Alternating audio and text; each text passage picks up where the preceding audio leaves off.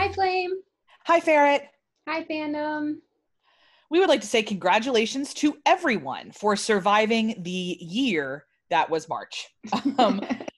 Whether we last hung out in episode 3 for Tumblr and Tropes or in this past weekend's special Tipsy Flaret chat, we're glad to be back together again for episode 4.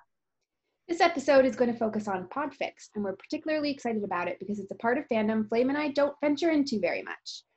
Thanks to Deech Animation for providing our amazing cover art this week. We'll also be sharing my chat with Fanish podcast host Alex Jamison, who is also a professional voice actress and a podficker. Then Flame and I will have a chat about the importance of finding joy in fandom and protecting it at all costs. And then we'll focus a little on the mechanics of writing and talk about points of view in fic. Our minis today include community talks, a visit from Professor Flame, who's going to talk a little about Sherlock Holmes' place in fandom history, and Marie's event forecast, which will be read by Only More Lev once again. So let's get started.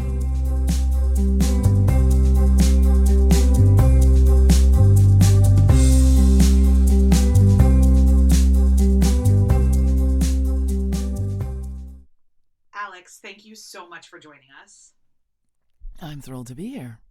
So I know you as one of the 4 voices of the Fanish podcast, but I think that will be a new introduction to a lot of Pod on the Suit listeners. So would you mind telling us a little bit about yourself? Sure. My name's Alex Jamison. I am a voice actor and in the Stucky fandom, sometimes in Winter Shield and sometimes in Winter Widow, but MCU Marvel fandom. And I am one of 4 co-hosts on a podcast called Fanish. And how did you get into fandom then? A long time ago. In a galaxy far, far away? Unfortunately not. That would have been a better fandom to cop to. I was in the Twilight fandom. Listen, we all come here in our own paths. I wrote, and I actually started podficking back then, and I did not know that it was called. As far as I remember, my co-host Cleo, who's Cleo for you too, remembers it being called podficking, but I did not. But anyway, I started back then. I had some friends that were BNAs and did a couple of things that way, and but mostly wrote. Oh no, wait! I was also on a podcast back then. I forgot about that. Whoops. So, writing, podficking, and a podcast way back in the ancient times of the Twilight fandom. God, ancient. 10 years ago is ancient times, though. It is ancient times. You know, fandom, it's all relative in fandom. Because Sherlock Holmes is the first published work that had fan fiction, as we know it, back in the 1800s. Right. Yeah. But thinking about, okay, we've been doing this forever, but also it moves so fast. Yeah, it's kind of incredible, that dichotomy, and it's endlessly interesting where people started and where they are now. I'll never not want to talk about that. Well, good, because my question is, how did we go from Bella and Edward to Steve and Bucky? Because that's a bit of a jump. It is a bit of a jump. I actually never liked Bella and Edward. I got into that fandom because I wanted an online writing community. Okay. I had little kids, and I wanted desperately to get into a comm that I could get some feedback and feel like I was writing stuff and going in the direction I wanted to. And I'm glad I did. I never ended up liking Bella and Edward. And, okay. But it was a lot of fun. Anyone? I shipped Carlisle and Emmett. So, okay. It was a total rare pair, which, maybe anyone would appreciate. I don't know. But, yeah, so I liked writing them. I got, and the funny thing is that I wrote Bella and Edward. But I don't have any, I have no excuse. I guess that's the bottom line. I just find it fascinating. I can't write people I don't like. And so I'm just fascinated by this, that you could do it as a discipline in a way. I find that really interesting. That's all. Yeah, I guess I just always thought about who I really wanted. I mean, my end goal was I wanted to be published someday. Right. And so I thought, well, I'm going to write, if I can write all, a range of characters and make people interested, then that'll be a good test. And what's really funny is after I left that fandom, I worked on a novel for a while. It's my drawer novel that I wrote about 28,000 words of. And I ended up quitting it because I hated them so much. The irony is not lost on any of us. Oh my God. The hero and the heroine, just like, I hated their guts. They were so boring. And I was like, why am I writing this? I was writing it, I was kind of copycatting it. I was trying to write, straight up fluffy romance genre, which it's not my bag. I don't like reading it. Why was I trying to write it? That's a great question. But that's even a good point for all of us who are not necessarily trying to be published, but are creating or reading. Like, why do you create things that don't bring you joy? Right. What is that impetus? And looking back on it, it was because I wanted to be published. And I thought, well, I think a lot of people think this. If I do this, I'm capable. I know that I can write. Of course I can do this. I'm just going to knock out a romance novel and I'm going to sell it. Well, of course it's not that simple. You were introduced to the romance publishing industry, which is I didn't even get that far. Circles of Hell, and we'll cover that later. But yeah, like it's a lot. Character development is a challenge. It just is. So well, in the little parts that I liked that I wrote, were not serving this book that I was trying to force them into. I was trying to shove all of this stuff together that I liked, but also make it palatable for people that wanted chirpy writing. They wanted, it's so trite. And so, like the girl would get up in the morning and dance around in the sun and make finger guns at a calendar. It was terrible. It's interesting though, we're going to move on from that. But in thinking about what writing for certain things, like that's I can see why you really enjoy the freedom of fandom then, because the beauty of tags and tropes and things is like, this is what I love. If somebody else loves it, they'll find it. Great. Yeah. And that's a really different ball game than monetized storytelling. Yeah. And I used to have the attitude that if you were a good writer and you did well in fandom, that of course you were going to try to be published. And a long time ago in that old fandom, I had a friend, and she was not interested in being published at all. She loved fandom, and she loved writing fanfic. Utterly, completely. And had no desire to go any further than that. And that is completely valid. Not actually, that's ridiculous. It sounds ridiculous. It's not just valid. You should celebrate that. Knowing yourself and knowing what you want is a great thing. Yeah, I completely agree. Because she got the most joy out of it. It was a hobby for her. She loved it. She didn't have to answer to anybody. She didn't have to make any deadlines. She didn't have to deal with things that made her uncomfortable. She wrote for herself and for her audience to a certain extent, but it was limited in a way, and it was always joyous. Always. Yeah, and if there is a gift that I could give, I've been in fandoms of various kinds since I was in middle school. If I could go back and give younger Flame like a gift, it would be, don't do this if it's not bringing you joy. Like, you get to walk away from fandoms that don't bring you joy. You don't have, this is supposed to be fun, and it's okay. Yeah, don't we have enough things in life that do not bring us joy that we must do? There is no out. You have to do it. You have to get up. You have to go to work. You have to clean the toilet. You have to pick up the dog shit. Yeah. You have to. So when you're choosing to do something, yeah, it should just be joyous. Completely. Seriously. It should just be joyous. So obviously, talking gives you joy.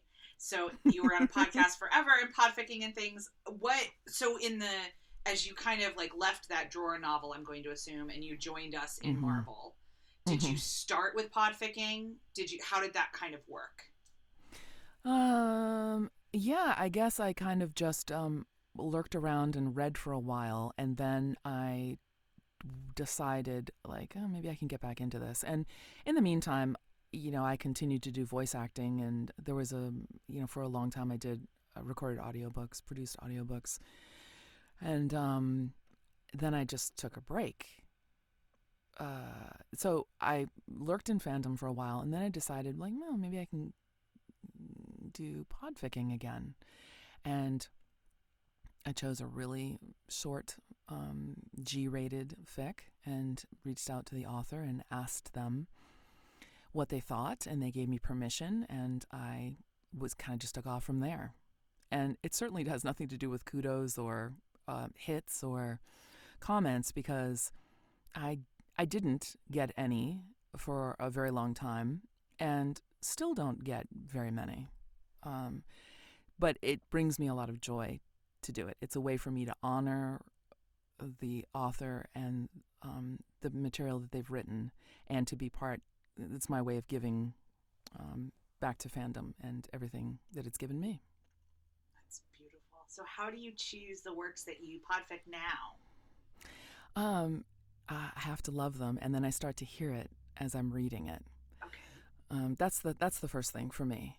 And then oftentimes I will read something and really enjoy it, but once if I think I'm interested enough in it to want to do it. Oh, and also I'm a total ball sack. I don't do long fic. I don't want to listen to myself. I don't want to edit it. I don't want to put it together. So, like, on the outside, the highest number of a fic that I'll record is somewhere around, I don't know, 6K maybe, something like that. It's ridiculously small. So I'll decide, like, I really like it, I want to do it. But oftentimes I will start to read it, and it doesn't work well, for me anyway, read aloud. There's something about the style of writing that doesn't work. I don't know how exactly to explain it, but it just doesn't mesh with me and my style and my delivery. And so sometimes I really love things, but I don't record them because it just isn't going to work. And then sometimes if I really love a fic, I won't record it, even though it would be a lot of fun to do it, because I can't read things again once I've recorded them. Oh, okay. And so selfishly, I don't want to give that up. That's understandable. I want to have it in my bookmarks and my favorites and go back and read it over and over again whenever I feel like it. And it's just, I rob myself of that when I record it. That's fair. I mean, fandom's about joy, so why would you steal yours just for ours? Yeah, absolutely. Yeah. So how long does the 6K, like, I don't know a lot about sound production. Listeners will know that Ferret does all of our magic tech stuff. So how long does it take you to do this kind of process? Well, I'm sure Ferret is way better at this than I am. Although we use the same DAW, we both use Reaper, and I'm pretty good at Reaper, but I'm not overly great at controlling my breath work. Okay. And I'm a stickler for that. So I will leave some breaths in, but some breaths I get annoyed and I want to take them out. So I can't really give you, it's 1,000K. It takes me 10 minutes to record, and then it takes me this long to edit. I can't really, and plus I have ADD, so I kind of start doing it. Then I drop it. Yeah, and it's not like you don't have other life things going on. I was just curious if you had a formula, that's all. No, I don't have a formula. I don't, and because I don't have a deadline with most things, unless I'm doing it for someone's birthday, which I have done on occasion, or something special. But otherwise, I don't have a deadline, and I also oftentimes will commission an artist to do a cover, and so that's factoring into, because they give me the cover art, and then I add the credits to it and mess around with that. I don't know. It's a way longer process than it would be. It's not linear, I guess. I'm sure Ferret does things in a very linear way, which is exactly what I do on Fanish. So when I edit Fanish, we record for sometime around an hour. It probably takes me 3-4 hours to edit and get done and dusted. So maybe that's a better example for you. Oh, well, I mean, I was just curious about the creative process. So. Oh, yeah. Sorry. Don't apologize. Sorry. It's Sorry your if I went off on a tangent. Listen, tangents are welcome and wanted here. But I am curious if there is. I think if I'm scrolling through your AO3, right, you've only recorded Steve and Bucky. Is that correct? No. No, I'm missing something. Okay. Yeah, I have recorded Bucky and Clint for a fandom friend, Vodka Auntie CB, also known as Kengofu CB. And then I did a great little fic from a Geno called When You Know the One You Love, which is Malik from the Shadowhunters fandom. Oh, okay. Those are the Cassandra Clare books? Question mark. Yes. Okay, great. Okay, yes. Sometimes I know things outside my own fandom. It's very impressive. Oh, and I also did a Stucky that had Edna Mode from The Incredibles. Are you serious? That's amazing. I love it. It was a great opportunity because I'd always wanted to do an Edna impersonation, so I had a lot of fun doing it. It's absolutely ridiculous. I'm not saying that I'm a great, expert on Edna Mode's voice, but it was a lot of fun. Oh my gosh, what's the title of that one? That is Dress for the Job You Want. Of course it is with Edna. Yeah, it is.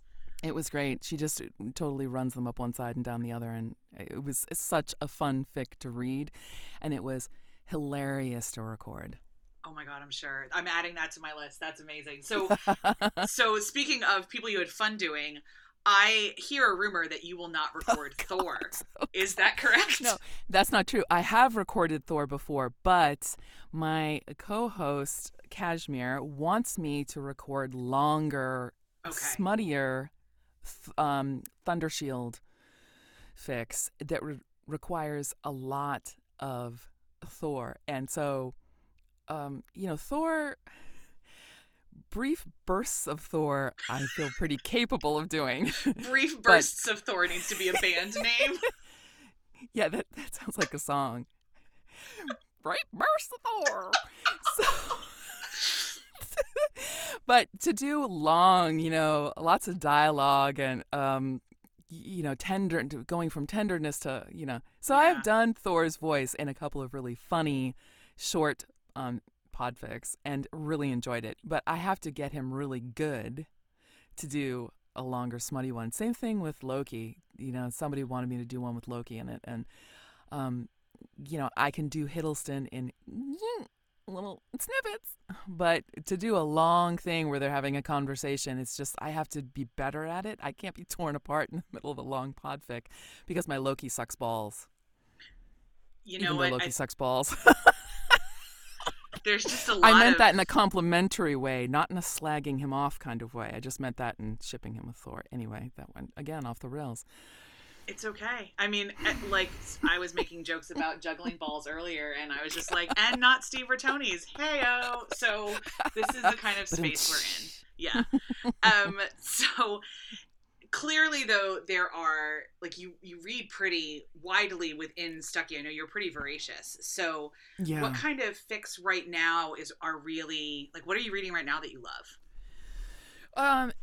I'm reading a few different things that I can't stop thinking about. Those are the best One kind. of them, yeah, right? Those are really the only kind. The first thing I'm going to wreck is Mandalorian and His Child series, which is fantastic, by Yatstar. It's not complete. It's 12 works so far, 33K rated G.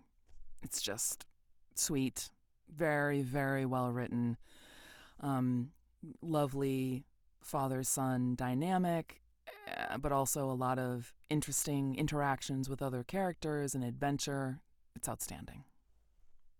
Second, that I would suggest is Like It's the Only Thing I'll Ever Do by How Do You Sleep? Stucky, rated E, 22K, currently chapter 3 out of 4. It's very good. And the last is Good Boy, which is part of a big series by Give Me Some More Sugar, rated mature 2E, currently 39K. Stucky, and the most incredibly fuck hot Daddy Steve. That's all I'm gonna say.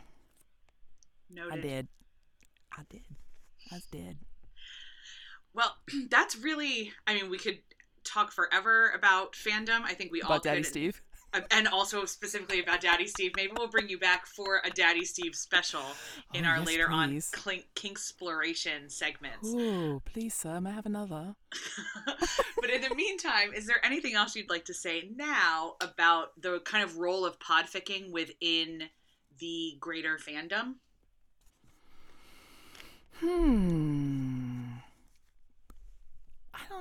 I don't know. It's difficult to say because a lot of people don't listen to podfics for a number of different reasons.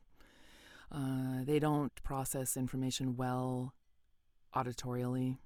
They don't enjoy that. They have hearing issues. If their English is not their first language, it's more difficult for them to listen instead of read it. I think that podfic is a really great way for people that don't write to contribute to fandom. And it does not have to be perfect. I think everyone knows that podfics, because there's such a range of people involved in it. It doesn't have to be perfect. It just has to be something that you love and that you want to record, and that you want people to have the opportunity to hear or experience in a different way. And I think that's fantastic. And I think that's a really beautiful reflection of fandom in general. Like, it doesn't have to be perfect. There is no perfect. No, there's no perfect. There never has been. There never will be. That is the nature of fandom, that we're making things the way that we want them to be, whether it's written or recorded or art, or supporting creators, which is commenting and kudosing and cheerleading is just as much creative and important in the process as the stuff we consider creating, quote unquote. It's huge, and I think it's very undervalued. You're correct. People want to say things like, "Oh, all I do is..." No, that's not all you do. That's not all you do. There's so many ways to participate in fandom, and the fact is that maybe you can write, but you can't even hold a pencil straight to sketch something. Or maybe you're a fantastic artist, but you aren't interested in writing, or you love the way you sound when you record things, but you can't do anything else. Well, it's not anything else. You can do that, and you can contribute that way and share your joy in the fandom that way. We're all so different, and everything everyone does brings something so special that it's never going to be wrong, ever. And that is a beautiful note to end on. So, Alex, thanks so much for joining us. Thank you so much for having me. I think it's fantastic that you guys have a new podcast, and I cannot wait to listen.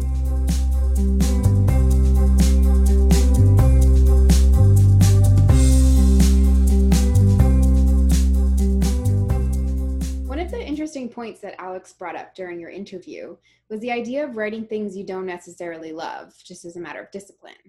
And when we balance that with the other idea she brought up, that we all need to pursue joy, it's an interesting conversation about how we each pursue joy in fandom, which isn't necessarily the same for everyone. So we wanted to take a second to unpack each of those things for us personally, and then also have a think about how you can interact with joy as well. For me, part of embracing joy is also embracing the growth of my craft, not to sound like a super pretentious Master of Fine Arts student, but it is an important thing for me to keep challenging myself and growing, whatever that looks like for me at the time. I completely reject the idea that what we do is just fandom, that it's practice for real writing, quote unquote. Almost nothing gets me angrier than when someone derides fan fiction as universally junk, when I've been a reader for most of my life and have read many, many professionally published fics that are completely junk, and read some absolutely stunningly gorgeous fanfic. I want to chase this for as long as it brings me joy and as long as it brings joy to other people. And part of the bringing joy to both myself and other people is to continually grow. For me, again, this is for me. So in part of being the best that I could be, it's using betas, and it's pushing myself to use new writing techniques and even try some new ships. In the 9 months I've been in fandom, I've tried to play with rare pairs quite a lot. I just finished the rare pair Big Bang, trying to kind of keep thinking about different characters from different perspectives. I also love that I write Steve and Tony and Bucky in all of their various iterations, and like how I write Tony in Winter Iron feels different to me than how I write Tony in Stony Fic. It just is. And I love bringing out those different sides of them. But I know I'm pretty sure anyway, I write more ships than you do, Ferret. So does any of that kind of resonate with you? Yeah, I'm open to a lot of ships, but I don't necessarily write them all. I read a lot more than I write. And a lot of times the idea I get comes with the ship that I want for it. And obviously my default just kind of ends up being Stony. For me, one of the joys in fandom isn't finding new ships. I don't seek out rare pairs or try and create those shippy feelings about characters. It either happens to me or it doesn't, and I just let that river carry me along. For me, my joy is found primarily in the friendships and connections with people that I've formed in fandom. And the reason that I'm still in this fandom is because of the people, absolutely, and because of the connections I've made and the friendships I've formed. But I wrote a lot for school for a long time. I did a lot of creative writing. I did a lot of academic writing. I do writing in my work life, and a lot of it is about seeking as close to perfection as you can get. And for me in fandom, I'm not particularly interested in getting better.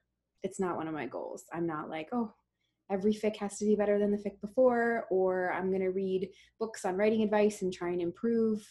I don't feel like for me, that's what this space satisfies. I like telling the story that I want to tell, and that's where the big joy comes from. I have an idea, I want to get it out.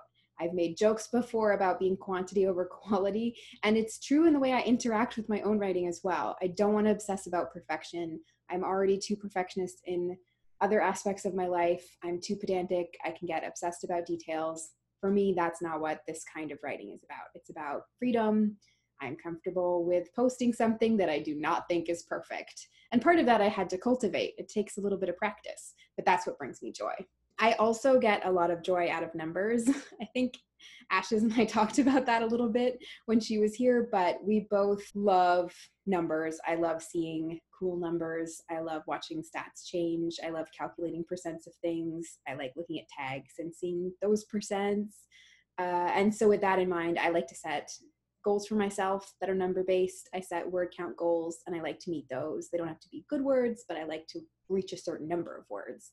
And that possibly also, to get into some therapy, probably gives me control in an area of my life that, you know, I do have complete control over. It gives me something quantitative that I can strive for.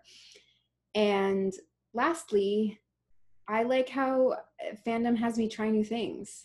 There's so many experiences and conversations and kinks and tropes I never would have experienced otherwise, but it's such a big, wide world that I just love seeing what's out there. That makes so much sense to me, like especially the idea about creating things. Like, we are perfectionists in very different ways, and I'm not as pedantic as you. Yeah. Which, if that has not come out to listeners, you can hang out in our Discord server and you'll hang out the Discord server. It will come pretty clear pretty quickly. But in my offline writing life, it is a lot about really clearly expressing nonfiction writing. Mm-hmm, and so in this way, like, what I don't get pedantic about is necessarily like out of character stuff, because I create the sandbox. This is probably why I like writing AUs a lot more than I like writing canon. But I like creating the sandbox. And how would this human with this bag of history that we've been given by canon, how would they react to this setting? And how would they react to the what if question I've asked myself? I am not very excellent at the really, really detailed pedant of grammar for a whole host of reasons, including that half of my schooling is in the UK and half of my schooling is in the United States. And I just get confused as to which one I'm supposed to care about sometimes. But I really, really, really, like, when you said that the huge part of the joy is the friendship, you're right. And I don't know why I didn't immediately think of that. But probably because I'm dead inside. But well, I think there's two like universes to fandom as well. There's the private personal universe that's a relationship between you and what you're creating, and then even entirely separate from that, because you don't have to be a creator at all to participate in the social aspect of fandom. Yeah. And I fell so deep so quickly. And I think we talked about this in our Discord chat. Like, fandom is not necessarily who you know, but it's how much you interact with it in some way. Like, that's a really clumsy way to say it. But it's why I love Discord over some other stuff, because it feels more communal. I got to know more people quickly, and I feel more seen than I do in a lot of other spaces in my life. Yeah, I think that feeling like you've got people you can go to who know you, even if it's just the you that you present online in this context, it's still a connection that it's just a valuable social experience for a lot of people in fandom. Yeah, and I love how on any given time of day, I'm talking to people from anywhere in the world. And the other cool thing about that is when you have those connections with people, you're forming those connections, you get to see the massive, complicated Venn diagram of all the different ways that people in fandom find their joy. Because even just our two stories are different, but it's so broad how people relate to fandom and what they get out of it. And I'd say everyone's joy is different. And that's one of the beauties of it, to be frank. Like, if we all found joy in the same things, it would be a monolith, which would not reflect humanity. And one of the best parts of fandom is that it reflects humanity. It is humanity. But because it's humanity, we do have a tendency to get territorial about rightness sometimes. And so the downside to fandom being this wide, rambling thing is that people can treat each other poorly. Yeah, it can be difficult to look at somebody else's joy that they're getting, and it's not your joy. And if you can't relate to that, there can be an urge to tell them why they're doing it wrong or how they might get joy better if they did it the way that suits you. But I think the primary goal for us when we're seeking our joy in fandom should be first do no harm, then do you. So as long as you're not hurting anyone, go out and find the method of engaging with fandom that brings you joy. We talk about Discord a lot, but if it doesn't bring you joy, that's not the space you want to be in. If you're the kind of person who wants to spend all your fandom time on Dreamwidth, then go for it. That's your joy. And if part of your joy is not necessarily interacting with people at all, then don't. Nothing of this is mandatory, I guess, is something I would say, really what it comes down to. Yeah, lurking is valid. Being a consumer is valid.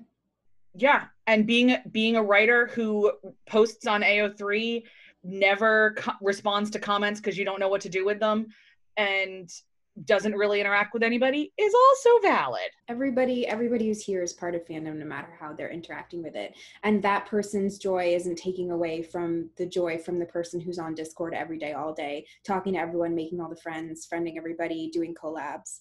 It's not mutually exclusive. Yeah, joy is not a pie. We're not going to run out of it. And on sort of the flip side of that, if the way that someone else is finding their joy bothers you, if when scrolling through the ship tag, that's your favorite, there's another tag that upsets you, then you can block that. There are tools. We'll link some scripts you can add to AO3 in our show notes for how you can better curate your AO3 experience. If there's a person on Discord, you don't want to read their messages, you can block them. You can mute channels. You can mute servers. You can also take a break. You can disconnect. You can leave a whole fandom. You can leave a server. You can disconnect with a certain person that you don't want to talk to anymore. These are all options. Ultimately, you have to curate your own fandom experience, and that includes curating how you find your joy and the people you're finding joy with. And perhaps there are times where you encounter something that makes your eyebrow raise, and you can use it as an opportunity to cultivate some curiosity. Why does this work for so-and-so? Or would it maybe work for me? Or, I've never read this tag and it's kind of, but I'll give it a shot. You give it a shot and you go, oh no, this is a no. And you walk away, and no harm, no foul.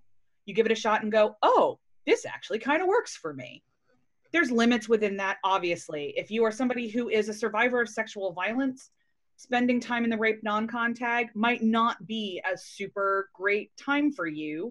And there might be other times that it is, and it's really cathartic. What happens in how you cultivate your experience in that all is that it's personal, and also that it evolves. So when I first joined fandom, I didn't really know what to do with either MPreg or ABO, not only as a reader, but as somebody who kind of thinks about the larger social implications of art and how we create and engage with art. Those two categories, I could not square the circle, as it were. And then a writer I really loved, who also happens to be my co-host here, I followed through to an ABO tag. Who's that? Oh my gosh, stranger. I followed a fic to an ABO tag, and I was like, oh, I already trust this author. I already trust that I love how the stories are structured and the dialogue is written. So let me add this one other thing and see if I like it too. And I've done that with some other stuff. I've done that with some kinks that I've gone to and go, you know what? No, this isn't for me. But blessings, enjoy this, rock on. I beta things that I don't love reading. I beta actually a lot of things I don't love reading because I've got one particular person that I beta for who writes stuff all out of my comfort zone all the time. But it's fascinating to just be able to go, good for her, not for me. And that's fine. Again, a caveat, if something is legitimately harmful to you emotionally, leaving is a valid option. That first do no harm applies to yourself as well. Yeah, no one needs to be Steve and Tony here. We have enough martyrs in this fandom. We don't need more. So that being said, we'd love to know what brings you joy in fandom. We know there's a lot of people out there listening that have completely different joy experiences from ours. So send us a message, leave a comment. You can send us a Stony secret if you want it to be anonymous, and let us know. Maybe this is something you've struggled with. Maybe you've had to leave a fandom because you couldn't find your joy, or you've had to disconnect with a person whose joy was so different from yours you couldn't communicate with them comfortably. Or maybe you are wonderful at curating your fandom experience. You've got scripts upon scripts, you've got a blacklist, you've got a block list, and every day you only see those things that bring you joy. We want to hear about that too. So get in touch, hit us up on social media, and let us know. How do you create joy?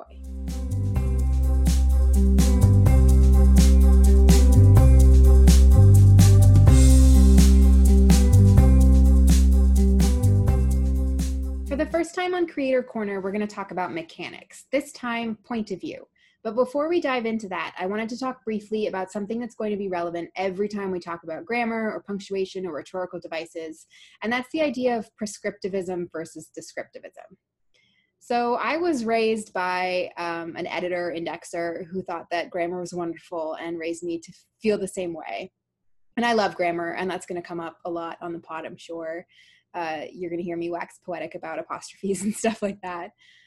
But that kind of grammar structure we call prescriptivist. It's a prescription. It's telling you how you're supposed to do something.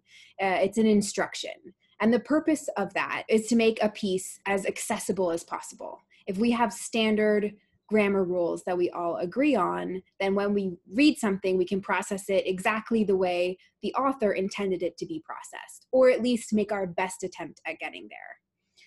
But I also have a degree in linguistics, and linguistics is descriptivist. It doesn't tell you how something should be done. Linguistics isn't about right grammar or what the correct accent is or anything like that. It just looks at the world, it looks at the language we have, and it describes the way that we're using it. So words dying off and disappearing, linguistics doesn't care. It's just going to record that. New words coming into existence, I have had people say, like, as a linguist, doesn't it bother you that the kids are using yeet these days? And it's like, no, that's wonderful. That's how language survives and evolves and changes and becomes this amazing thing that we can dedicate an entire field of study to. But when we talk about grammar on the pod, we're going to get prescriptivist. And I always feel like there's sort of two sides to me, the prescriptivist and the descriptivist. And both are super important and play a big role in what I create and how I create it. So when we dive into this, you're going to hear a lot of right and wrong, and you're going to see examples that we'll post as well that will have right and wrong. And we want to make sure that everybody understands that when we're being prescriptivist like this, the goal is to give you the tools that you can use to really understand how your work is being processed by the people that are reading it, what they're understanding, what your commas are saying, what your apostrophes are saying, so that you can look at those and make judgment calls as an artist about when you want to use those rules accurately and when you want to say fuck it and ignore them completely, because that is valid too. But I think the more you know, the better educated you are on these topics, with the more confidence and the more power you have to use those tools to make your work say exactly what you want it to say to as many people as possible. So that's going to be our goal with these grammar or mechanic-based Creator Corner pieces. And today we are going to start with point of view. There are so many elements in plotting a fic in particular, and which is when we're kind of talking about structure like this, it's a little bit more of the rhetorical things that Ferret mentioned earlier. I think a lot of times they come so naturally that we don't think consciously about them. And one of those is the point of view of the characters that we give. So I always write in third person past tense, for instance, because it feels the most natural to me. And I read a ton of books in first person, but for some reason that I can't quite articulate, I don't like reading fics in first person. And it could be because we're all sharing these characters and I don't want to be in your version of their head. I'm not sure, but I would never write in first person. The differences between first, second, and third person is only the tip of the iceberg and things to consider when thinking about point of view. So in an effort to help us all be a little more intentional with our writing, we're going to address some of those things today. But first of all, you threw out a lot of terms already, so let's review the basics. What do we mean when we say third person, first person? So first of all, first person. First person is when a story is written with I. So I went to the store, I petted the dog. That would be first person. The narrator is the person whose head you're in, the I person, whoever that may be. It's not intended to be the reader, but it puts the reader really, really, really close inside the character's head. So it's a very, very tight place to be with that character. Second person is probably almost certainly the least used, not just in fic writing, but in all creative writing. It can be used to great effect, but it's pretty rare. Second person is when you use you. So you went to the store, you pet the dog. It's a very unique approach to creative writing that certainly has a flavor to it that I will say a lot of people do find unpleasant to read, or at least challenging to read. Again, it's hard to articulate exactly why it makes people uncomfortable. I think there's a sort of because it's also the structure we use for imperative tense. So when we're telling somebody what to do, there's sort of a challenge to it, perhaps, like you do this, that just gets our back up a little bit. I'm not sure, that's just my own personal musings, but that is second person. Third person is definitely the most common point of view for fic, and probably also for other forms of creative fiction as well. Third person is when you say he or Steve or Tony. So Steve walked to the store, Tony pet the dog, he likes that car. That is third person. And the fourth point of view that you can write is omniscient, often shortened to omni. Omniscient as a word means all-knowing, and that's the case with this POV. And here's where you find out that I kind of lied to you. Ferret! Okay, look, it's easiest to identify POV based on the grammatical structure of I versus you versus he, but in truth, that's not actually what POV really means when we're talking about constructing a story. It's so much more than that. POV, more broadly, is the answer to the question, where is the narrative lens? And omni is what makes us realize that we have to dive deeper than just using the grammatical clues. I'm going to use video games as an example for a bit, and I know that won't work for everyone, but it's a little easier than movies. But we can also talk all day about which POV various movies are in. We're going to start with first person. There are a lot of first-person video games. These are games where the camera is inside the main character's head, looking out of their eyes. So games like Halo, Overwatch, and Half-Life. You can generally look down and see your own hands or your body or feet, but you can't see your own face because the camera is your face. These games are booming in VR right now because with added body movement, you can feel like you really are the character. Third person is also very popular in video games. These would be games like Uncharted, Tomb Raider, or Assassin's Creed.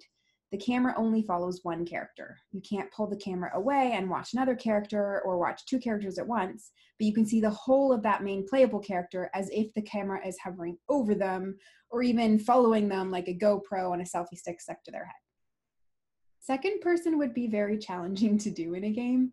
I thought about it a lot, but second person in some ways is an outlier in that it's a narrative style and a grammatical structure, but it somewhat struggles to answer the question of where the camera is. It's also not very common. So I'm going to leave this here, but I can think of some games, like maybe some dating sims or perhaps Oregon Trail at times, that use a second person narrative to involve you in the story. I don't think we can really dive deeply into that concept right now. If you want to think about second person in terms of a camera, think about a webcam, that image of you when you're having a video talk with someone, and in the corner there's that little video of you. That's kind of the closest I can get to with that. Omniscient is like playing The Sims. You can move the camera around anywhere within the confines of the world you're playing in. You can see all the characters, interact with any of them, and if one character leaves a room, the camera can stay in the room with the remaining character, or it can leave with the first character. This leads me into a sidebar on close versus distant. Any of the 4 POV options can be either close or distant. This is not a grammatical choice at all. It's a narrative and rhetorical choice. Close puts the camera so deep inside the character's head that you feel what they're feeling. An example in video games would be games that add grayed out screens or flashes of red and the sound of a pounding heart when you're injured. In fiction, close would be something like, Tony felt heat rush through his veins, every hair standing on end. Or, I held the wand in my hand and could feel it thrumming with power, my stomach twisting with nerves. The narrative tells the reader not just what the POV character is doing, but also what they're thinking and feeling, both emotionally and physically. Distant, which is also sometimes called limited, pulls the camera back. It describes what is visible from the place where the camera is positioned, but it doesn't add anything internal that the character is thinking or feeling. This would be something like, Steve made his way to the kitchen, his footsteps loud as they echoed through the empty room. Or, I followed the long winding path for over an hour before I finally came to a bright red door standing between 2 tree steps. It's important to note that while I'm giving single sentence examples, POV is a choice you make for the whole part of the story, be it a chapter or a scene or the entire story. So a distant third person would be that distant for the entire story, or at least that entire section of particular POV. So how does close and distant relate to Omni? You can have both in Omni too. I would say, think about the difference between playing The Sims and playing, say, SimCity. In close, you can dive into each character's head, know what they're thinking and feeling.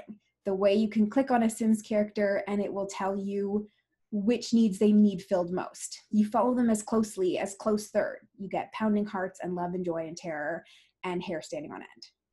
What makes it Omni isn't how close or distant it is. It's the freedom for that camera at any point to leave that character and follow or dive into another. With distant Omni, we can see everything all the characters are doing, everything they can see and interact with, and the camera can follow anyone anywhere, but their heads and bodies are sealed shut, so we still get that distance. Closeness is a scale. It's a spectrum, not a binary. And it's normal to gently zoom in and out with a subset of that scale. It can be jarring to do sharp cuts or to have a lot of close and then jump distant or vice versa. So I caution you to be intentional, not just with which POV you choose, but with your closeness or depth as well. So we're talking about POV character a lot, but also narrative voice. Are those different things? Is the character a narrator, or do you need another narrator? Can you unpack a little bit more what narrative voice is versus POV character? All right, so that kind of brings us back out of video games and puts us back squarely into writing. So what is narrative voice? Well, it's the voice of the prose of your piece as opposed to the voices in the dialogue. In practice, that means what are the rhythms of speech that the prose has? What references does it make? Metaphors, how flowery or simple is it? Narrative voice is inextricably tied to your POV because your primary POV choice and your depth of POV will govern how your narrative voice should be structured as well. A very close narrative voice uses turns of phrase, references, and pacing that the character would use. If we're close in Steve's head, in first, third, or Omni, the prose won't make a simile that compares someone to, say, Cher, most likely. What are the odds Steve knows who Cher is, or at least knows her cultural presence well enough to be able to compare somebody to her? He'd be more likely to use a comparison with, say, Clark Gable. In close POV, using the character's voice as the narrative voice, i.e. the voice of the prose of that part of the story, can help make it feel even closer and more true to the character. But when we pull back and look at distant POVs, we have a choice. A distant POV can still be told in the character's voice, but sometimes that can be at odds with the lack of internal detail. If it sounds like the story is Tony telling you something that happened or is currently happening to him, why wouldn't he know how he felt, what he was thinking, how his body felt? So oftentimes with distant, you'll have a separate narrative voice. This can just be the voice of the author. It often is. It's most people's sort of default. They write the way that they talk. But it can also be a narrator who's given a specific tone and a style and a rhythm all their own. A really popular example of a really strong narrator voice would be Lemony Snicket in A Series of Unfortunate Events. There's a very strong narrative voice, but it's not one of the characters the camera follows. He's a separate character, and he has his own way of talking, and it comes through in the prose instead of in any dialogue. In movies, plays, and TV shows, you also sometimes get a narrator who's a character, like Lemony Snicket, who comes in and tells you things that are happening in the story. The narrator is often omniscient, and in the case of the New Good Omens TV show, this is taken very literally, as the narrator is God herself. And sometimes this is used to comedic effect, like that meme where the speaker is contradicted immediately by the narrator, like, Ferret, I am going to bed early tonight. Narrator, she did not, in fact, go to bed early that night. Yeah, and that comes from Arrested Development because... Oh, does it? Yeah, Ron Howard narrates the show and very clearly thinks the Bluth family is as ridiculous as we think they are. Okay. So it like that kind of like, she did not in fact do that, it really became popular meme-wise from Arrested Development. Okay, that's interesting. Yeah, so that's a really strong narrative voice. So you could see how if you translated that to writing and had a narrator say contradicting things that the character said, that makes the narrator their separate character. And it also gives the narrative voice a very strong presence in the story. So what about when POVs and narratives change within a story? Like you say to pick one and stick with it. But I know personally, like as you were talking, I was like, I don't do that. I don't pick one and stick with it. That doesn't happen. My favorite structure is alternating POV. And I don't quite know where this would fit in what you're talking about, to be honest. So maybe we could talk this out a little and help the listeners in a way. So like, for instance, I was just writing a chapter of my big While You Were Sleeping work right now, which is in the scene. I needed both Steve and Bucky and Tony to tell me what they were thinking, to tell the audience what they were each thinking about the same set of circumstances. So I would like launch a narrative, launch the narrative in Tony's point of view. And then I would put I have a line break, and then I have Bucky's, and then I have another line break. So I'm really clear to break up the scene so that you aren't like jarred, but hopefully maybe you will be. People can complain. But it was important to me that we know how all three of those men are thinking about this one event. Yeah. So that's like, we've already established, we've got the grammatical structure of point of view. We've got the rhetorical structure of point of view. We've got narrative voice, and now we're also adding another one, which I would say we could call story structure. So within the structure of the story, you can break the story down into chapters or scenes or even little snippets. And as long as you have clear dividing lines, we would call that alternating POV, to jump between two characters or multiple characters at these points where we have dividing lines. So that's like yet another layer when it comes to structuring a story, and another thing that we consider. Do I tell the whole thing in one POV? Do I alternate? And if you're thinking about alternating, you have a choice between using omniscient as your POV or choosing a different one, say third close, which is most common for fan fiction, and alternating so you get that added layer of what other people are thinking. So in almost all of my long fics, I alternate POVs, and I do it either by sections or by chapters, but it's like, I don't think I can go over 2K being in one person's head at a time, because my question is always, what is the other character feeling? Oh yeah. And I can't, if I'm writing a Steve, I can't talk about what Tony's feeling. It's an interesting question, because it also, when you're talking about like the interplay of the actual narrative, the story, and the voice there, switching POV really changes things, because if you write an entire story from one perspective, you do only get that character's perspective. Sometimes that can add things like tension, because we don't know what the other character's thinking, and we don't know if they feel the same way or how they've interpreted an argument or something like that. Whereas with alternating POV, it can add a different kind of tension, maybe because we both know they are feeling the same way, and if they would just talk, that kind of thing. Use your words, gentlemen. Yes, I know. Yeah. Flame, the day they start using their words is the day I don't have anything to write about anymore. So oh, but the good news is canon is closed and they never did, so we can just keep going. That's true. This is really one of those things I was mentioning before about how understanding the structures and the building blocks lets you play with things, because you can choose one and stick with it for the whole story, but knowing how they can interact and how you can use them and how different they are means that you can stick them together in different ways to potentially make a story more interesting. Have you ever done a story mostly in third, say, but with periods of first or omni or something like that? Huh. Do you play with POV beyond alternating? Well, I do when we're talking epistolary, because I play with text messages all the time.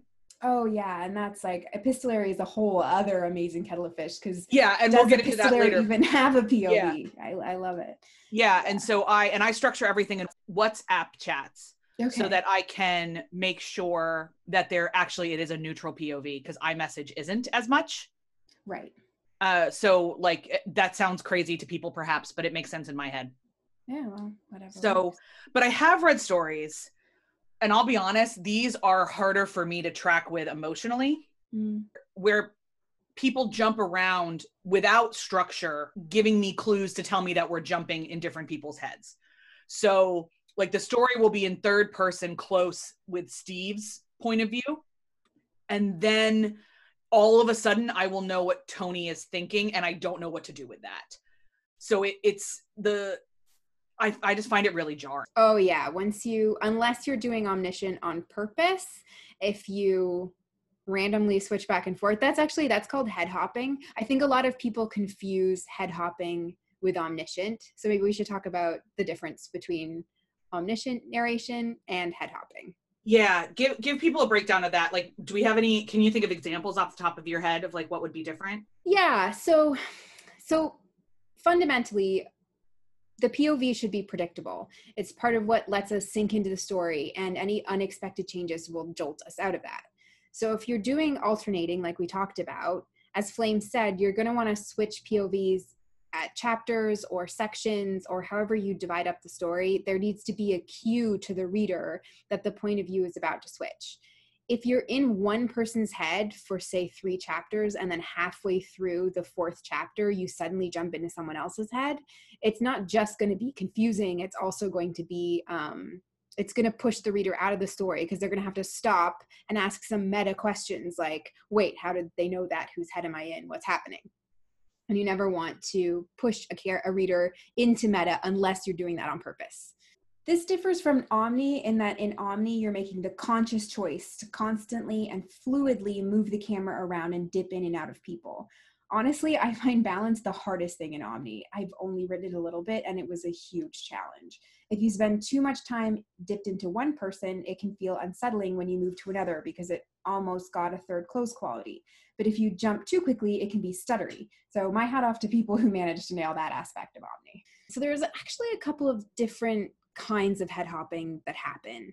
But basically the idea is, if we're inside one character's head, and that can be first, second, or third, or, we're not going to talk about omniscient for the moment. If you're in first, second, or third, but you're still in one character's head, so I'm telling the story from, say, Steve's perspective, an obvious head hop is if within the prose, I tell the reader what Tony is thinking or feeling. Because from Steve's perspective, he won't know that. He could guess that, he could assume it.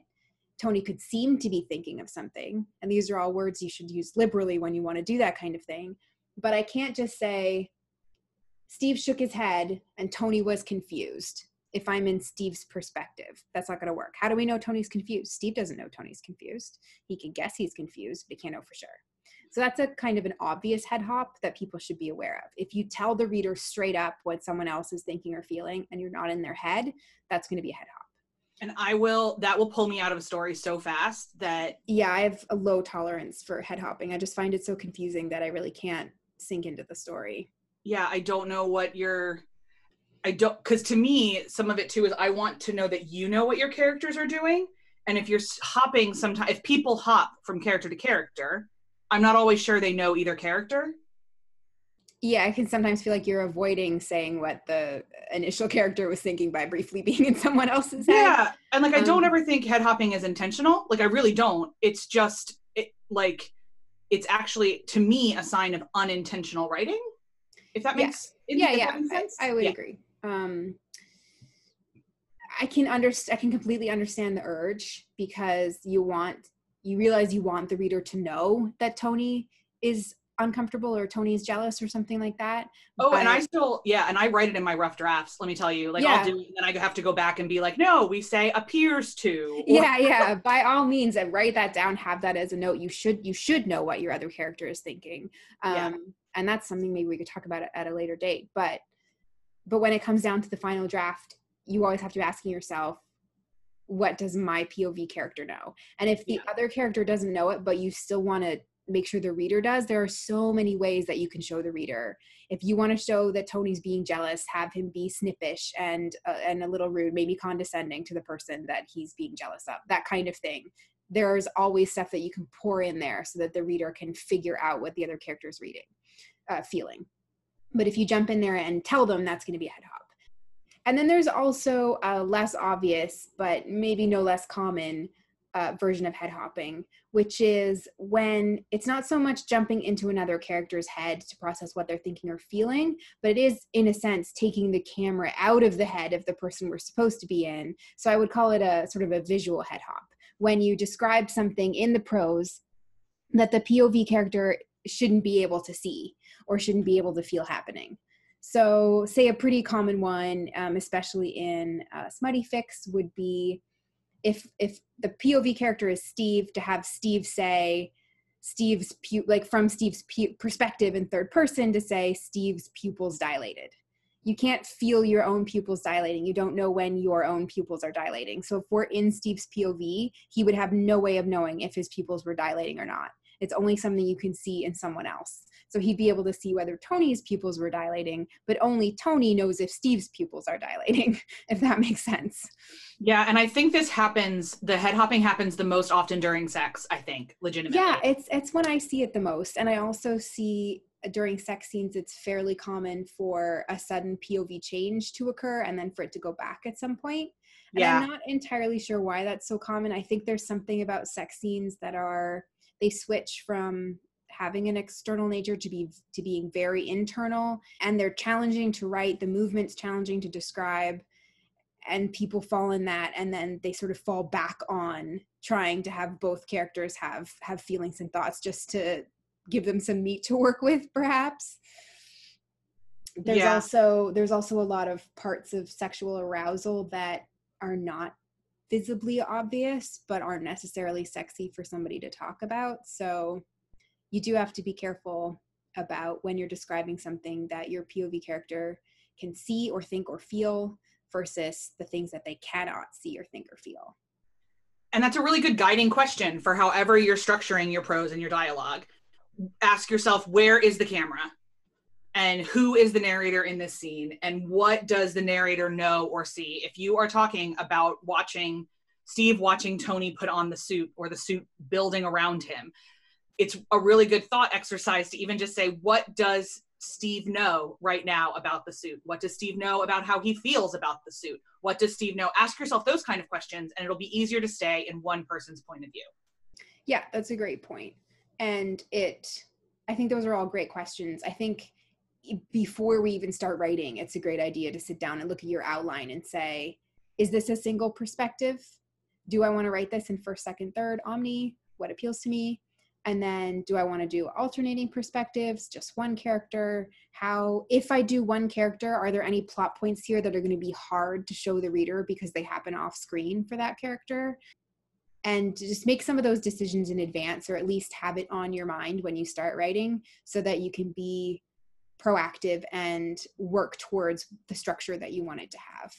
And if you're somebody who doesn't use outlines because that doesn't work for you, this kind of thing would be a good idea to even just have on scratch paper as you are working out. I know a lot of people, and I'm one of them, you just kind of write off the top of your head and you kind of go.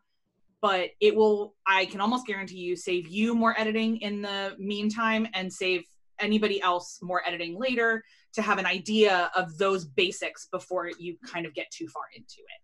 Yeah, and like I said, I hope we'll talk about this again, but it is a great creative writing exercise to know everything that your other characters are thinking, even if their POV is never going to make an on-screen appearance for your piece, because that will give you intention when describing their body language and their tone of voice and how they're interacting with your POV character. So by all means, think about that. We're certainly not saying, don't go in Tony's head at all. Go spend some time in the other character's head and make those notes and either keep them as comments on your doc or in a separate doc or on scratch paper, and let that drive your intention. But then when you're actually coming down to writing and editing, ask yourself those questions about what can my POV character see, experience, feel. It is also not for nothing, participants in Bangs, a really good way to add word count, asking yourself those questions. Oh yeah, if you struggle with descriptions, those are great ways to flesh out your descriptions. Ask yourself those questions, and it will only help you sink further into the head you're supposed to be in. And if you think you have trouble with this, if this is something like, if you've listened to this and you're like, oh God, I feel like I've done this before, or I'm not sure if I'm doing it, then it's a great idea to, when you get a beta reader, which I highly advocate, and we'll talk about that later too. But if you do have someone that's beta reading for you, say to them, hey, sometimes I think I head hop, keep an eye out for it. I don't know if it, I can't always tell when it happens. So I'd love if you could make those comments. And most beta readers would love to have that kind of guidance of what to look out for. We did ask the community one specific question, and that was which POV they prefer to most often write in. And we did this via Twitter poll so that people could only choose one. And overwhelmingly, and not surprisingly to either Ferret or myself, people chose 81% of the vote for third person.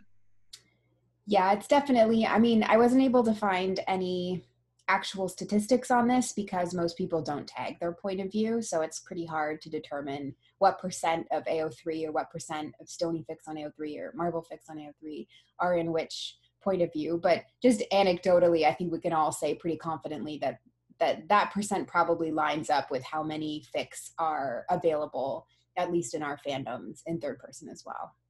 Yeah, and I think like second person came in with 5% of the vote. Mm-hmm. And I think most second person fics in fanfic then would be character and reader.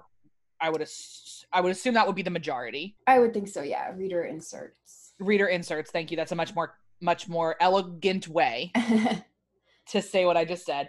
And then we had some conversation both on Twitter and then in the Discord where we were talking about this. Omni came in second place with 12% of the vote. But as people explained what they meant by Omni, it sounded a little bit more to me like third person with multiple characters. Like an alternating third person. Like an alternating POV. And I think because Twitter is limited and we don't really know how to describe or talk about Omni well, as we covered a couple minutes ago, it's a really kind of amorphous, complicated thing to wrap your brain around. I don't know how often those people actually write an Omni or if they're writing in third person or if I'm misunderstanding. I don't know. It's all those options are possible. Yeah, it's hard to say because Omni really, there's a line between Omni and rapidly oscillating, alternating point of view. And, some people might define it differently. So yeah, it's interesting that it got a, fairly significant portion of the vote. Maybe we can talk about Omni later in more detail and get into how people view it and how they approach writing it and stuff like that.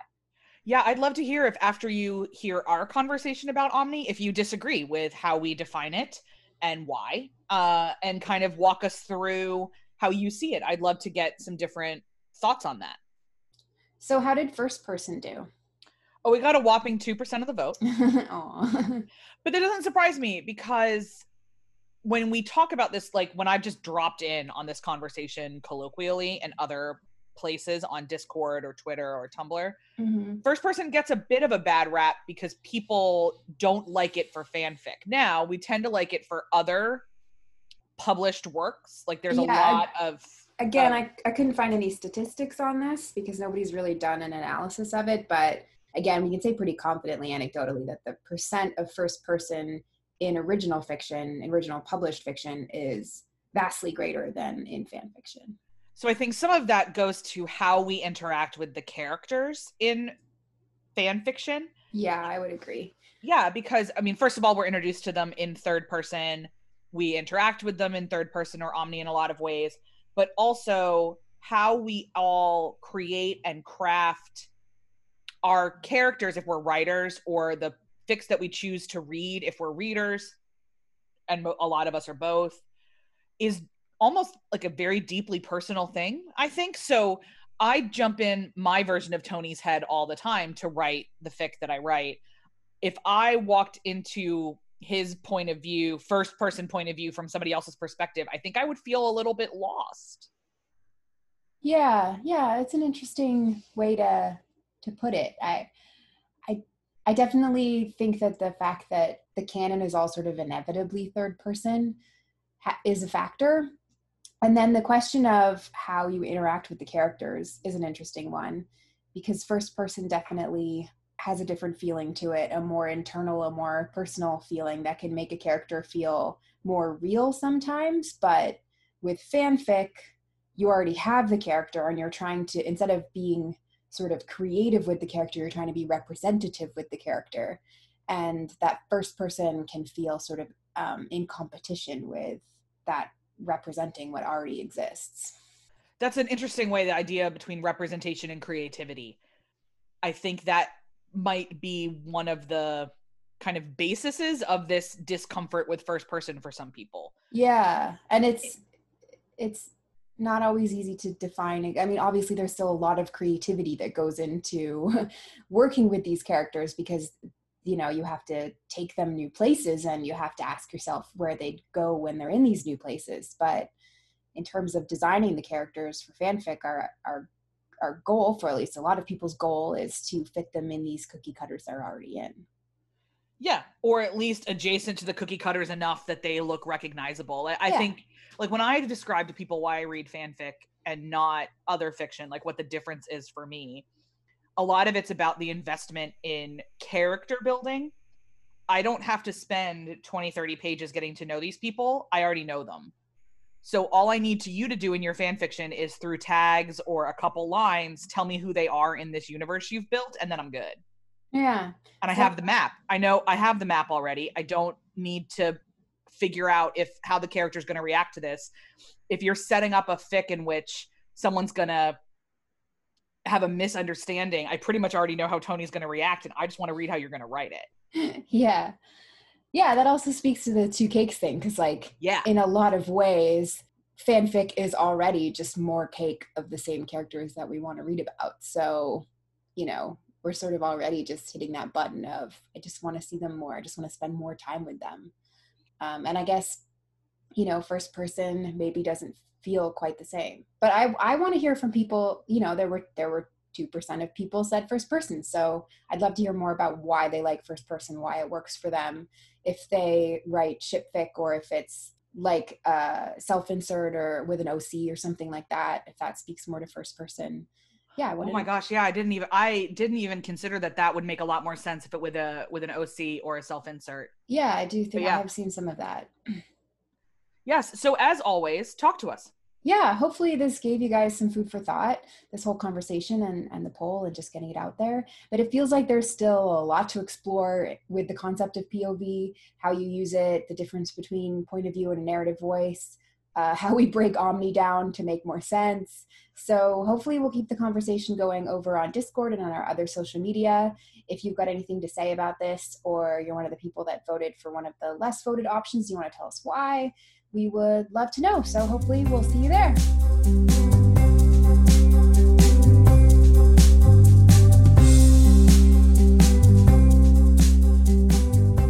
For this episode's rec list, we asked the Discord server to share their very favorite podfics, and you'll be able to get the whole list in the show notes.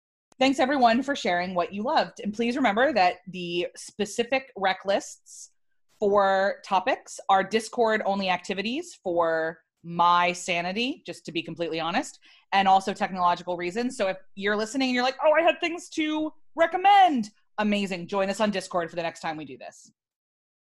Outsourcing was really important this time because, to be honest, Flame and I don't really listen to Podfix very much. I think they're wonderful, but I have to be in a very specific mood to listen to people talking at all. And yes, I am aware of the irony of hosting a podcast and not liking listening to people talk, but we don't really have to dive into that right now. No, let's not activate my crippling self-concept. For me, it's that I already know what these characters sound like because I get the voices from the movies.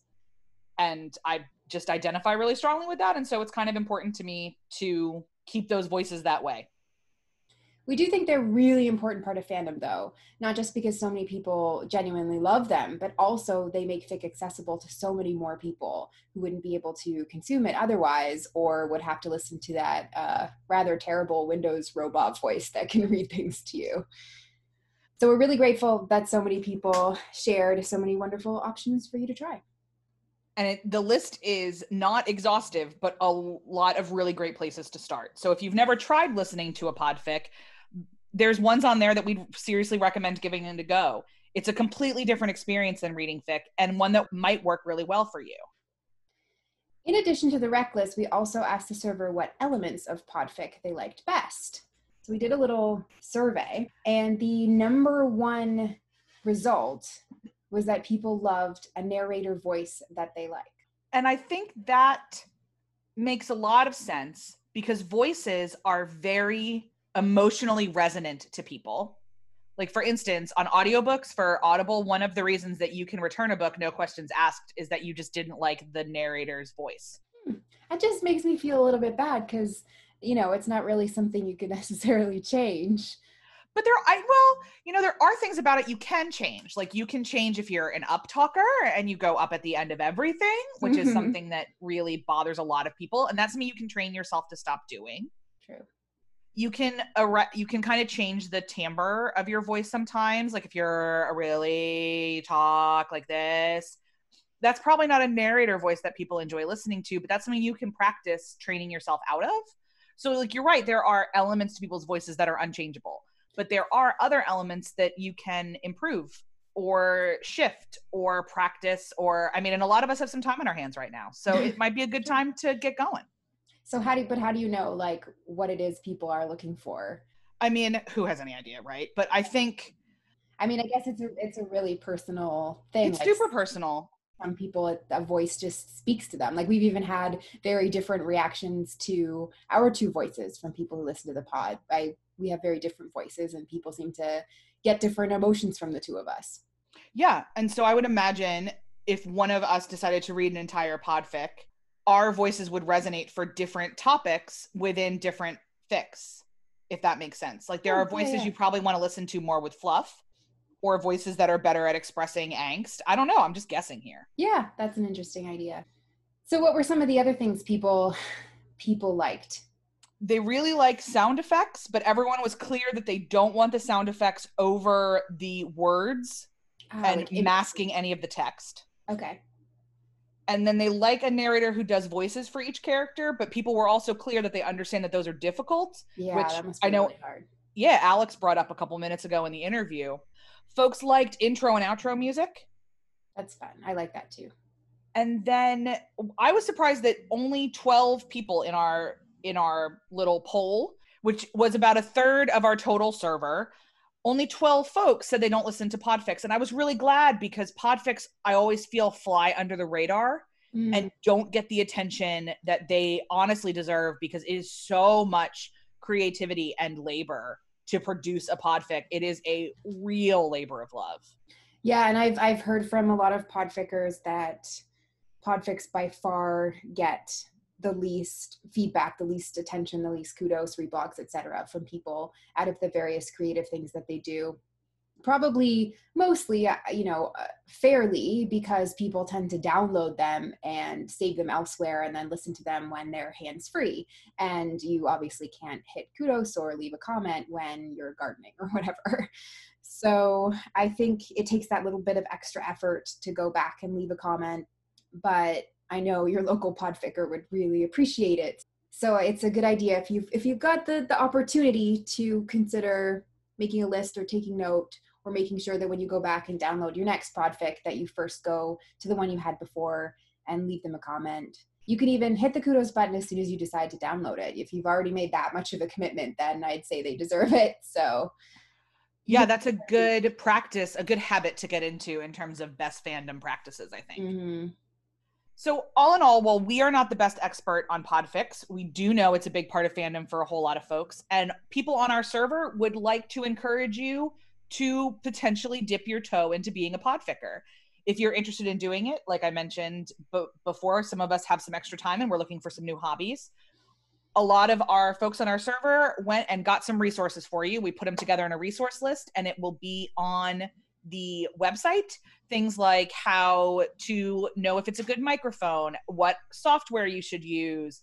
There's even some stuff on breathing exercises and things like that. So if this is something you'd like to dip your toe into, now is the time. So moving on, we're just going to do a few community talks today because we need time later for Flame to put on her professor hat, which will be very shortly. We really wish we could read everything we get on air every single time, but we really can't. So here's just a few we cherry picked for you. First up is Lola29's lovely comment that she left on the website under the episode. Amazing episode again. I loved Professor Flame. This was great to hear about the sociological aspect. Thumbs up emoji. And hearing you both be emotional about the brag bucket also brought some tears in my eyes. So yay for being proud of oneself. Aww. Thanks to all the staff for this amazing pod.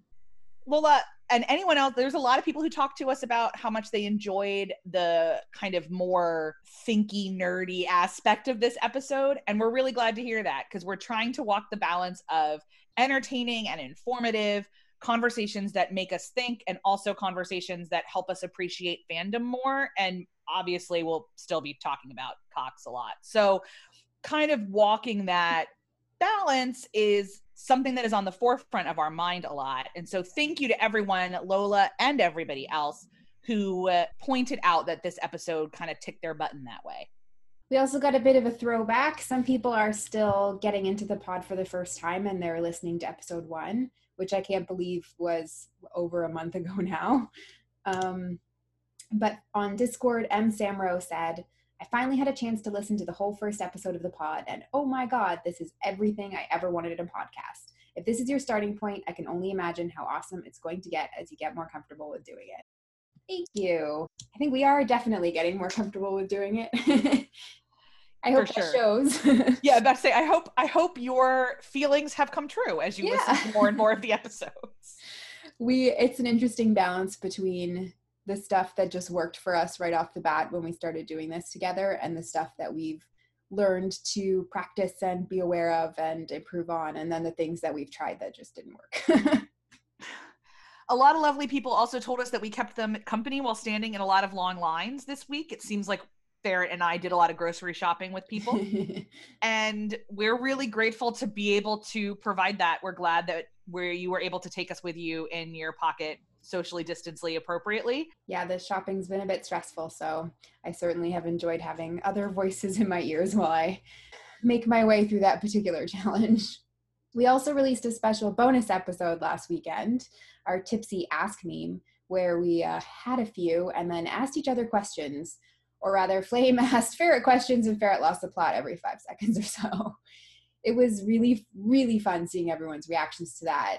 Everything ranging from thinking we were funny to wanting to come have a drink with us, which we kind of hope we could do. So we're sort of thinking about how we might be able to manufacture some sort of party situation with a few alcoholic beverages involved. Or if you just like to be around people who are funny when they're drunk, you can it won't be mandatory at all, but some of us definitely will be. Some of us will be for sure. It would be Eastern Standard Time, so anyone who's getting really excited, just know that as we're plotting, that would be part of it. But we are in fact, the Flare It plotting has started. So if you've got ideas for that or suggestions of how we can make it happen, or if you want to be involved in some of the decision making, it's the kind of thing that we would post questions about on our Discord. So that's a great place to stay involved in any kind of party planning we might get up to. And if you've got questions for future Flare It drunk ask memes or Flare It sober ask memes, just like everything else, you can always leave a comment on the website, hit us up on Twitter, Tumblr, Discord, etc. We want to hear from you. Remember that to comment on the episodes, you have to scroll all the way down past all the segments, and there's a comment box at the bottom. So switching gears now, we're going to move on to our next mini segment for this episode. And Flame's just off getting her professor hat, and she'll be back in just a second with a brief note on fandom history.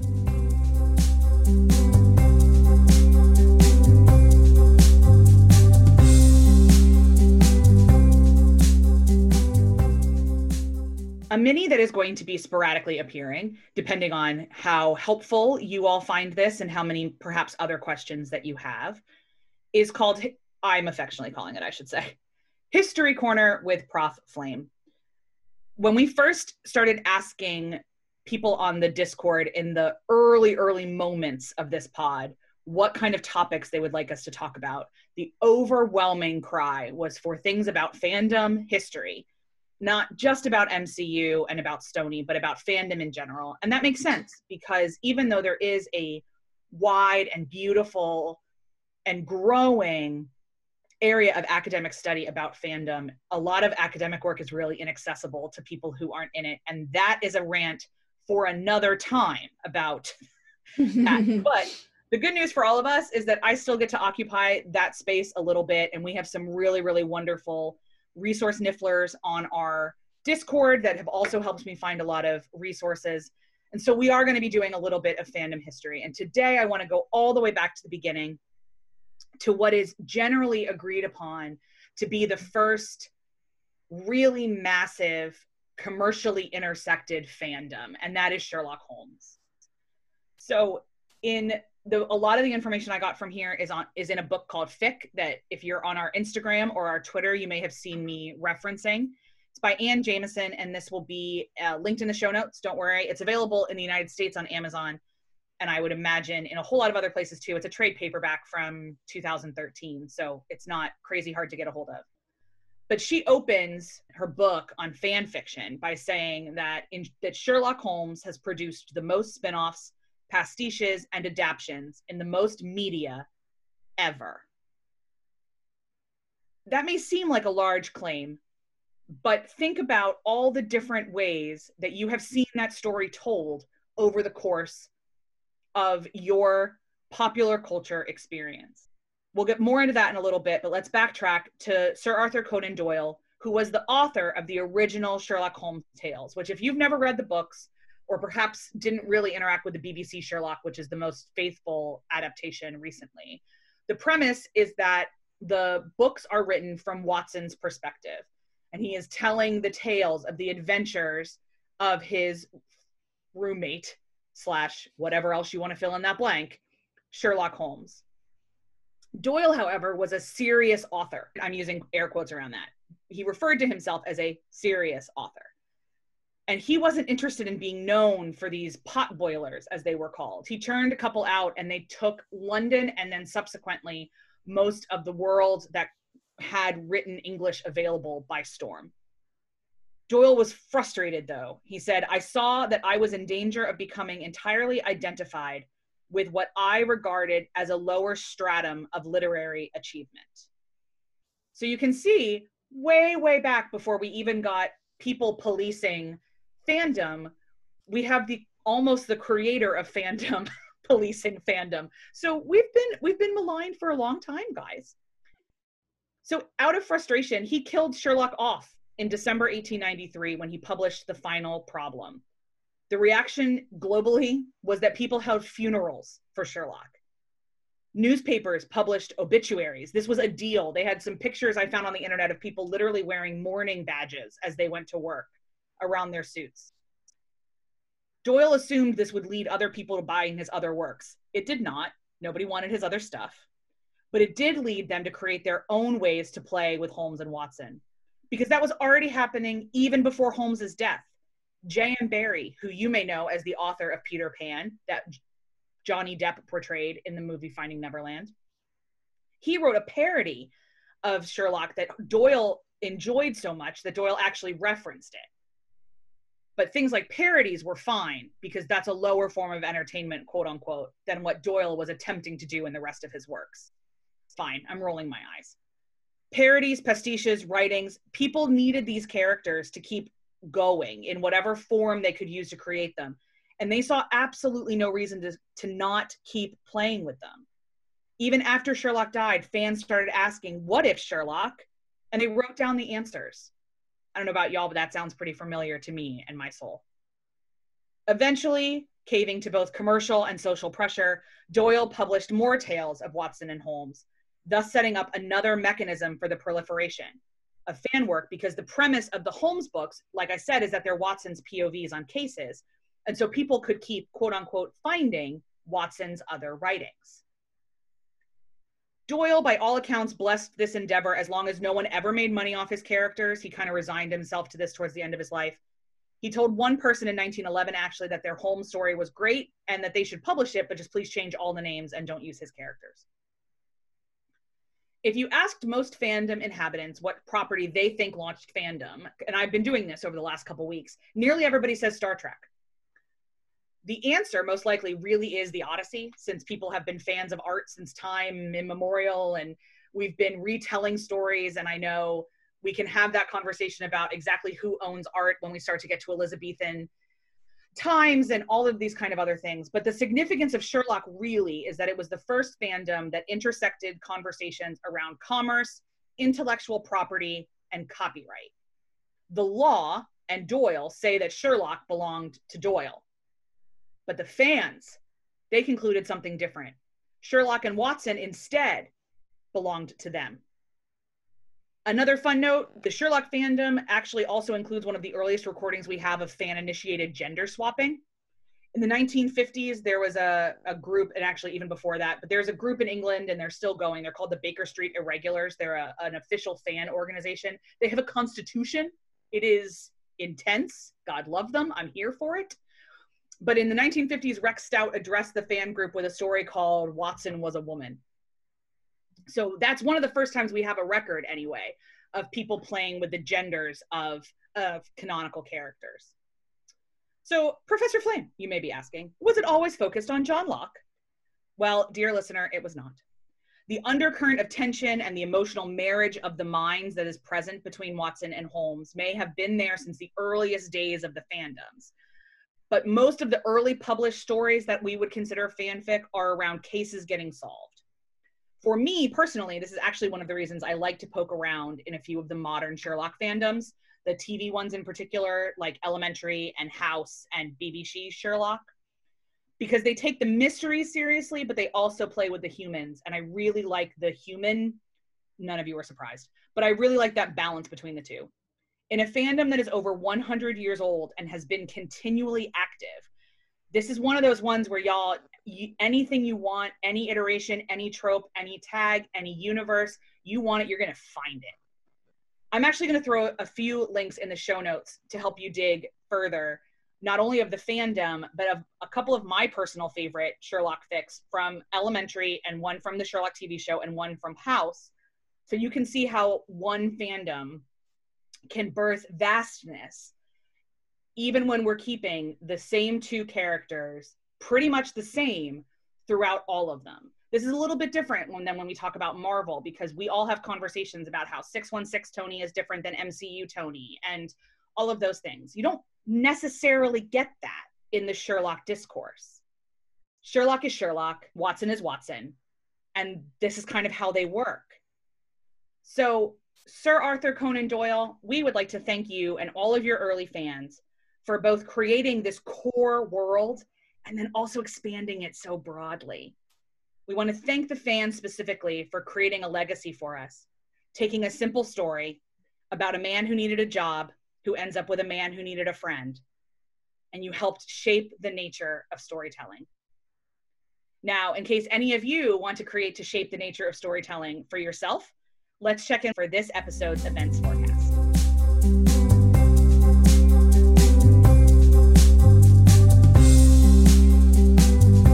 Hi Love here, back to tell you all about what's going on challenge-wise in a Marvel fandom near you in our event forecast.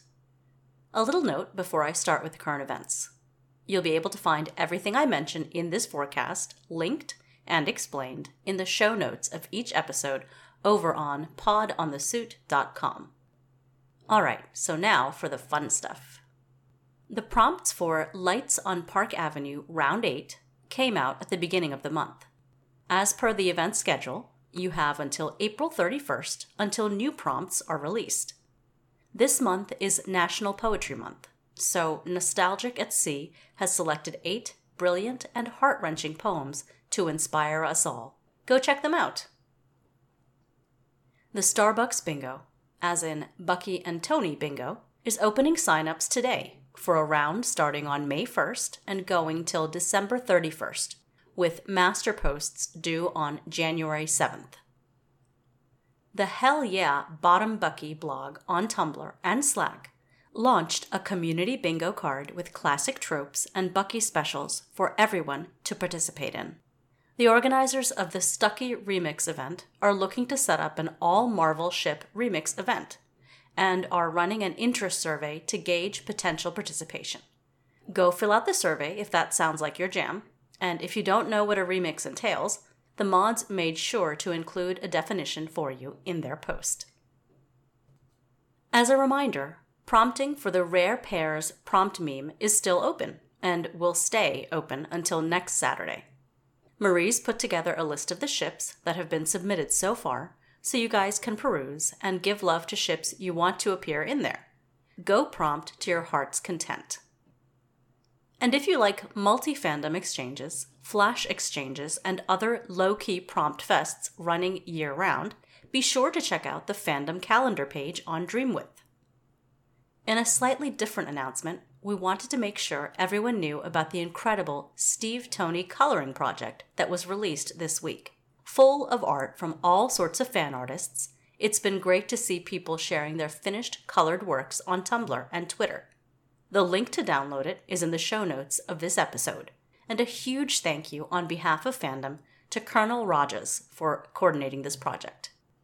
As a reminder, the following events accept signups or fills for the entire duration of their rounds, or close to: the MCU Kink Bingo, the Cap Iron Man Bingo and Comment Bingo, the Cap Iron Man Kink Meme, the Stucky Blind Date, and the Tony Stark Bingo. All relevant info can be found on their respective blogs, which you'll find linked in the show notes of our first episode. This has been your events forecast, delivered by Only More Love. I, or Marie, will see you next episode. Until then, be well, and happy shipping.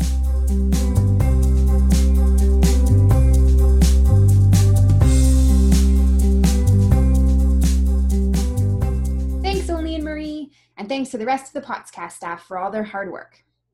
Thanks to Alex for chatting with me, to D Chanimation for the incredible art, and to the server for both the rec list and the Podfic resource list. And as always, thanks to you for all your comments, questions, and engagement. This is your fandom podcast, and we want to make it the best it can be for you. Remember, you can comment on the website or get in touch across any of our socials. Keep sending Sony secrets and questions, and we'll see you soon for episode 5.